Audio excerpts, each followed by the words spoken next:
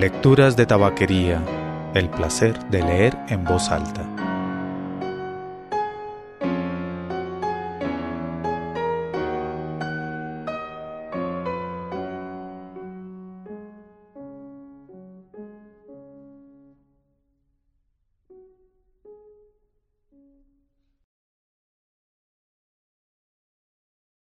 Soy Mauricio Duque Arrubla. Usted escucha Lecturas de Tabaquería, el podcast de lecturas en voz alta. La lectura de esta ocasión la encontré en un episodio de Radio Ambulante, un podcast que ahora está en NPR. El episodio se llama Toy Story y la invitada a ese episodio es la escritora cubana Carla Suárez. El texto se llama La Habana, es escrito por Carla. En el episodio dicen que estaba publicado en francés originalmente, en el libro Cuba, los caminos del azar, y que aparece en español en El hijo héroe. Pues yo busqué en la biblioteca más grande de Bogotá, la biblioteca pública, se llama la Biblioteca Luis Ángel Arango del Banco de la República de Colombia. Busqué el libro El hijo héroe buscando específicamente este texto y no estaba, por lo menos no en la edición que esa vez pedí prestada a la biblioteca. Pero encontré la transcripción en el sitio de Radio Ambulante y aquí esta es la que voy a leer. Entonces, de Carla Suárez, La Habana.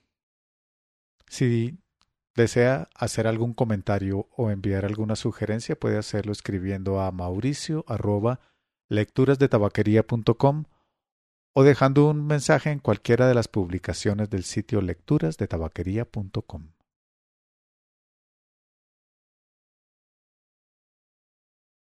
La Habana, por Carla Suárez. Durante muchos años La Habana fue la ciudad de mis regresos, el lugar donde yo vivía y por tanto llegar significaba el fin del viaje, vuelta a la rutina. Unas veces llegué durmiendo junto a mi hermana en el asiento trasero de un carro, otras desembarcaba donde me dejara el camión y la ciudad se convertía en los rostros de la gente mirándonos como si volviéramos de la guerra. Ellos barbudos y nosotras despeinadas, flacos todos, con la ropa sucia y muchas veces rota, con las mochilas llenas de fango y los cuerpos apestando a días de carretera, aunque solo gracias a las miradas extrañas o a algún comentario al llegar a casa, nos dábamos cuenta de que el perfume colectivo que nos acompañaba en los montes o en las cuevas, en la ciudad se llama simplemente peste. La Habana era la normalidad, la pausa entre aventura y aventura, el centro del mundo, de nuestro limitado mundo de isleños. Era el aprovechar los días que quedaban de vacaciones para reunirnos a rememorar el viaje y a contarles a los otros y estuve allí, hice esto, y el peligro, y allí no vuelvo o allí tengo que volver. Era pasar en limpio mis diarios escritos en libretas maltratadas por el viaje para leérselos a todos, algún día, para que no se nos olvidara quién hacía la fogata para cocinar, quién llegaba siempre de primero, quién protestaba, quién cargaba su mochila de cosas en principio inútiles que luego nos servían para seguir andando, quiénes hacían las crónicas del viaje, quiénes éramos. Escribir sobre todo para eso, para que no se nos olvidara quiénes éramos y dónde habíamos estado. La Habana era la vida de todos los días, el punto de partida para el siguiente viaje, el ombligo. Pero La Habana, para mí, es además otra cosa. Es la ciudad donde yo nací y donde he vivido la mayor parte de mi existencia. Es mi barrio y la alegría de sentirme grande porque me dejaran cruzar sola la avenida 41 para visitar a mi amiga de infancia. Es mi hermana inventando una coreografía para bailar juntas. Es mi casa repleta de los libros de mi madre, todas las historias del mundo escondidas en los libreros y en los discos de acetato. Es mi padre, con unos prismáticos, enseñándome las constelaciones en la azotea de mi edificio. Y ellos dos, con mapas y diseños, casi enloquecidos, tratando de hacerme comprender que el túnel de La Habana pasa por debajo de la bahía, que es una obra de la ingeniería civil, que entra por un lado y sale por el otro. Mis padres desesperados ante mi lógica infantil de no creer en lo que no puedo tocar. ¿Cómo es posible que peces y barcos se paseen por encima de los autos? Negativa infantil. No entiendo. Muchos años después, un italiano me dijo admirado que el túnel de la bahía de La Habana era una de las cosas que más le había sorprendido de la ciudad. Yo sonreí y entonces saqué mi mapa y expliqué. En La Habana hay 3 túneles. 2 pasan por debajo del río Almendares y son pequeños. Pero el más impresionante es el de la bahía. Empieza de este lado y sale por el otro. Tiene 4 carriles, 733 metros de longitud y fue construido por una empresa francesa en los años 50. De hecho, su arquitectura se parece mucho a los túneles que atraviesan algunas montañas en Francia, solo que el de La Habana es otra cosa porque, mientras lo recorres, sabes que unos metros más arriba puede estar pasando un barco o algún pez, si es que quedan peces en aquellas turbias aguas. La Habana es los muchachos de mi barrio bañándose en el aguacero y las madres gritando por el balcón que ya es hora de comer, que regresen. Y los chiquitos corriendo, los varones en la calle jugando a la pelota, las niñas jugando al pon. Es las canciones de Teresita Fernández. Amiguitos, vamos todos a cantar porque tenemos el corazón feliz. Y aquella otra sublime melodía que se escuchaba a lo lejos, segundos antes de agarrar el pote de plástico para salir corriendo a la calle, porque la música anunciaba el carrito del helado que se paseaba por la ciudad para pararse en una esquina cualquiera a vender helados, paleticas, cosas ricas que había que comprar. La Habana es la escuela, el uniforme, los poemas de Martí repetidos y aprendidos para toda la vida y recitados cada mañana antes del saludo a la bandera y pioneros por el comunismo, seremos como el Che. Y la fila, la clase, y luego el recreo y las galleticas dulces y el refresco. La Habana es que tu vecina te pregunte si cambiaste de novio, porque el muchacho que vino a buscarte hoy no es el mismo de la semana pasada. Es tocar a la puerta de al lado cuando se te acabó la sal, o cuando tienes que llamar por teléfono porque no tienes teléfono.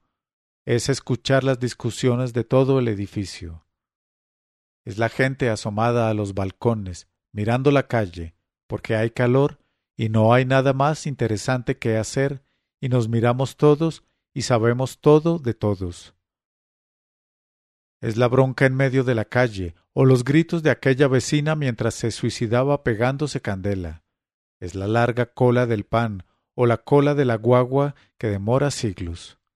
Es la pizza y la malta que vendían en la Tropical, antes de que la Tropical se convirtiera en el reino de la música bailable y la salsa se expandiera por el aire para llegar a mi ventana e impedirme escuchar la película del sábado. Es los 2 canales de televisión, los muñequitos rusos y polacos con que crecimos, o el cubanísimo Elpidio Valdés luchando contra los españoles, las telenovelas brasileñas y los interminables discursos del comandante en jefe, transmitidos por los 2 canales justo antes de la telenovela, para que nadie apague la televisión. La Habana son mis dedos aprendiendo a tocar guitarra en el conservatorio. Es la música de Ignacio Cervantes, de Lecuona, de Caturla, las clases de solfeo y la cara de aquel profesor de marxismo acusándonos de diversionismo ideológico porque los varones querían tener el pelo largo. Todos llevábamos las mangas de las camisas remangadas y habíamos colgado en las paredes carteles de ¡Viva el rock! Al día siguiente, cuando entró en la clase, vio escrito en la pizarra que viva también la música cubana, pero entonces nada dijo. La Habana es la fuga del preuniversitario para bañarse en la costa y lucir orgullosos el colorcito moreno del Caribe. Son las primeras discusiones, las primeras preguntas y la guerra de Angola y Nicaragua, y la unidad latinoamericana, y la música de la nueva trova acompañando las veladas, alrededor de una jarra de té negro soviético. Es descubrir la poesía y querer aprenderse a Vallejo de memoria, reunirse en un garaje para cantar las canciones de uno de nosotros y leer los poemas de todos nosotros, y estar de acuerdo en que el mundo no nos entiende, y los vecinos se quejan porque es madrugada y seguimos cantando, y el té no es solo té, sino que va acompañado de ron, y los muchachos gritan y no dejan dormir hasta que nos cierran el garaje, y hay que mudarse al parque más cercano, donde los árboles no protestan, y allí podemos quedarnos hasta el amanecer. La Habana son los helados de Copelia, cuando la heladería abría hasta las 2 de la mañana y estaba llena de sabores diferentes. Soy yo caminando de madrugada, kilómetros y kilómetros hasta llegar a casa, por el simple gusto de caminar sola y de noche, cuando caminar solo y de noche no era preocupante. Había luz en las calles y gente sentada en los portales. La Habana son los conciertos de los jóvenes trovadores en el Saborit, en el municipio Playa, o en la casa del joven creador en la avenida del Puerto. Es la descarga de música y poesía en el Museo de 13 y 8 en el Vedado a finales de los 80. Son los libros que había que leerse, que había que pasarse de mano en mano, como dijo Martí. Ser cultos para ser libres. Había que ser cultos para luego descubrir que no íbamos a ser totalmente libres. La Habana es el malecón, los casi 7 kilómetros de muro bordeando el litoral norte, delimitando las fronteras, marcando nuestra terrible circunstancia del agua por todas partes, como escribió Virgilio Piñera. La Habana es Piñera, y es Carpentier, y es Lezama Lima, y es todos sus poetas y escritores, vivos y muertos, dentro y fuera de la isla. Y es el desfile de carrozas y comparsas paseando por la avenida del Malecón en los carnavales de hace tiempo. Es los guaracheros de regla, y la comparsa El Alacrán, y los boleros, y el camión cisterna vendiendo cerveza a granel en vasos de cartón. Y las mujeres paseándose por la calle con los rolos puestos en la cabeza, y los leones del Paseo del Prado y el Boulevard, y las calles de Centro Habana inundadas de personas.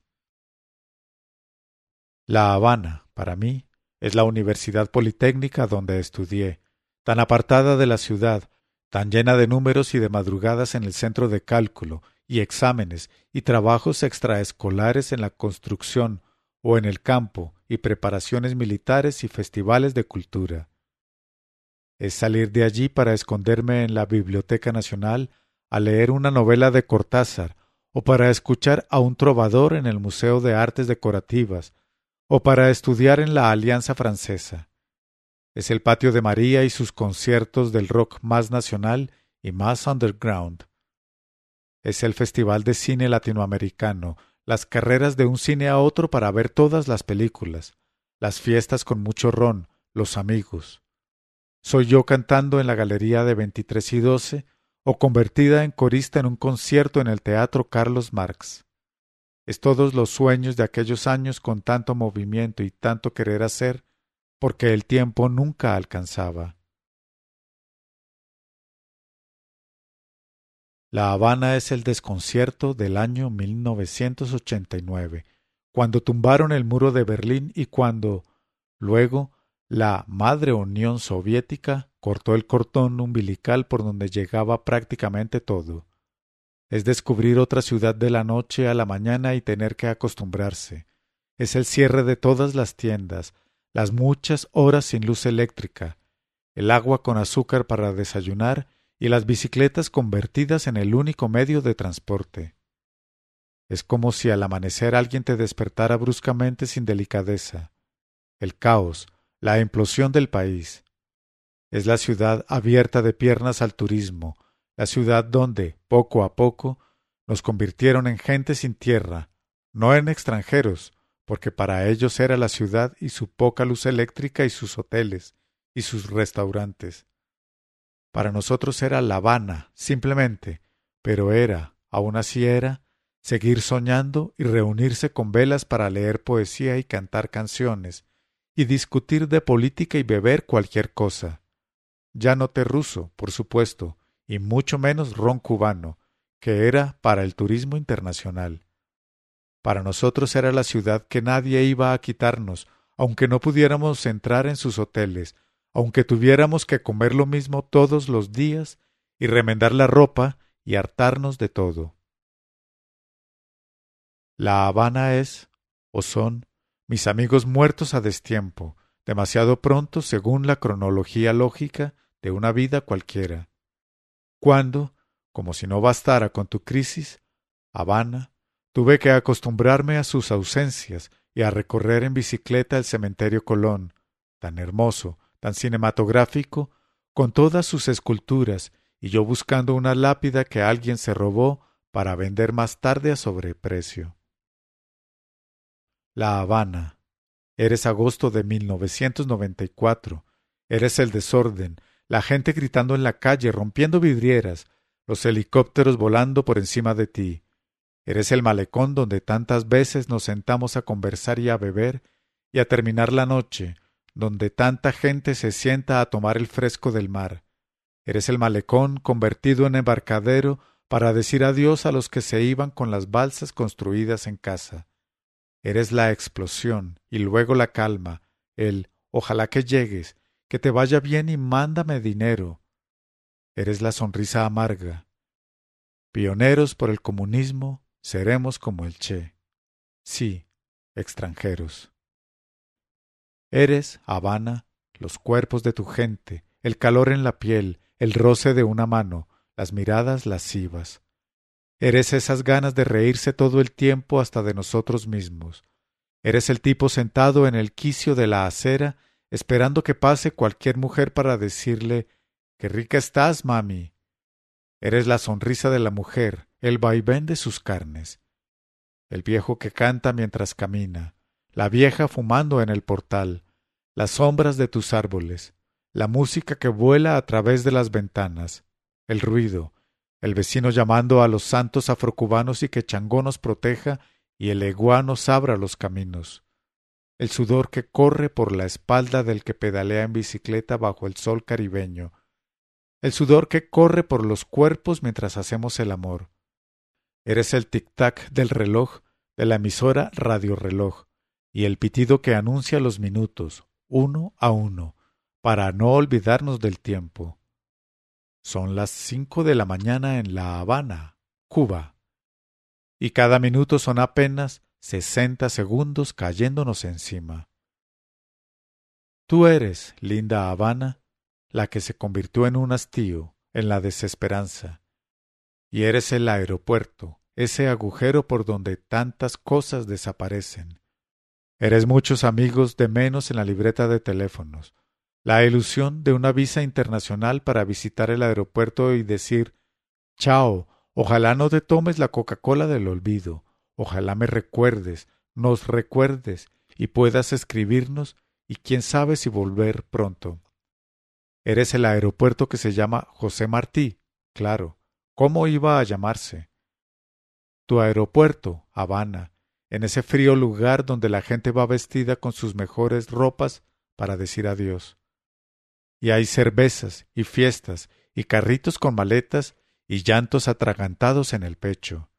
Y están nuestros padres, de un lado o del otro, esperando el regreso o despidiendo, siempre sonrientes, porque un cubano siempre sonríe. Eres el aeropuerto donde un día yo pasé la frontera de inmigración y me paré para mirarlos a todos y decir «chao» antes de abrir la puerta y largarme con mis sueños a otra parte.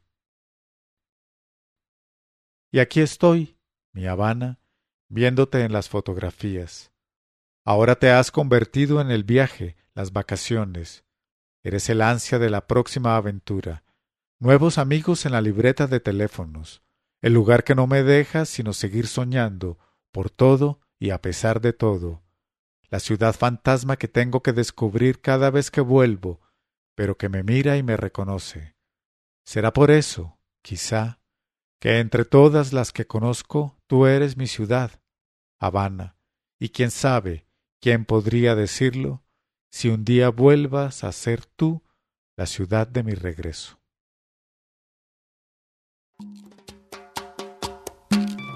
Hoy mi Habana viste lo mejor y más coqueta que una flor, abre sus puertas y ventanas.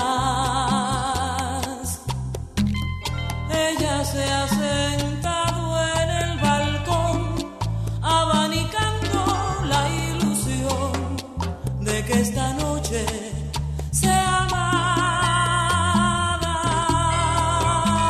Hoy mi Habana espera a un señor, mitad azúcar, mitad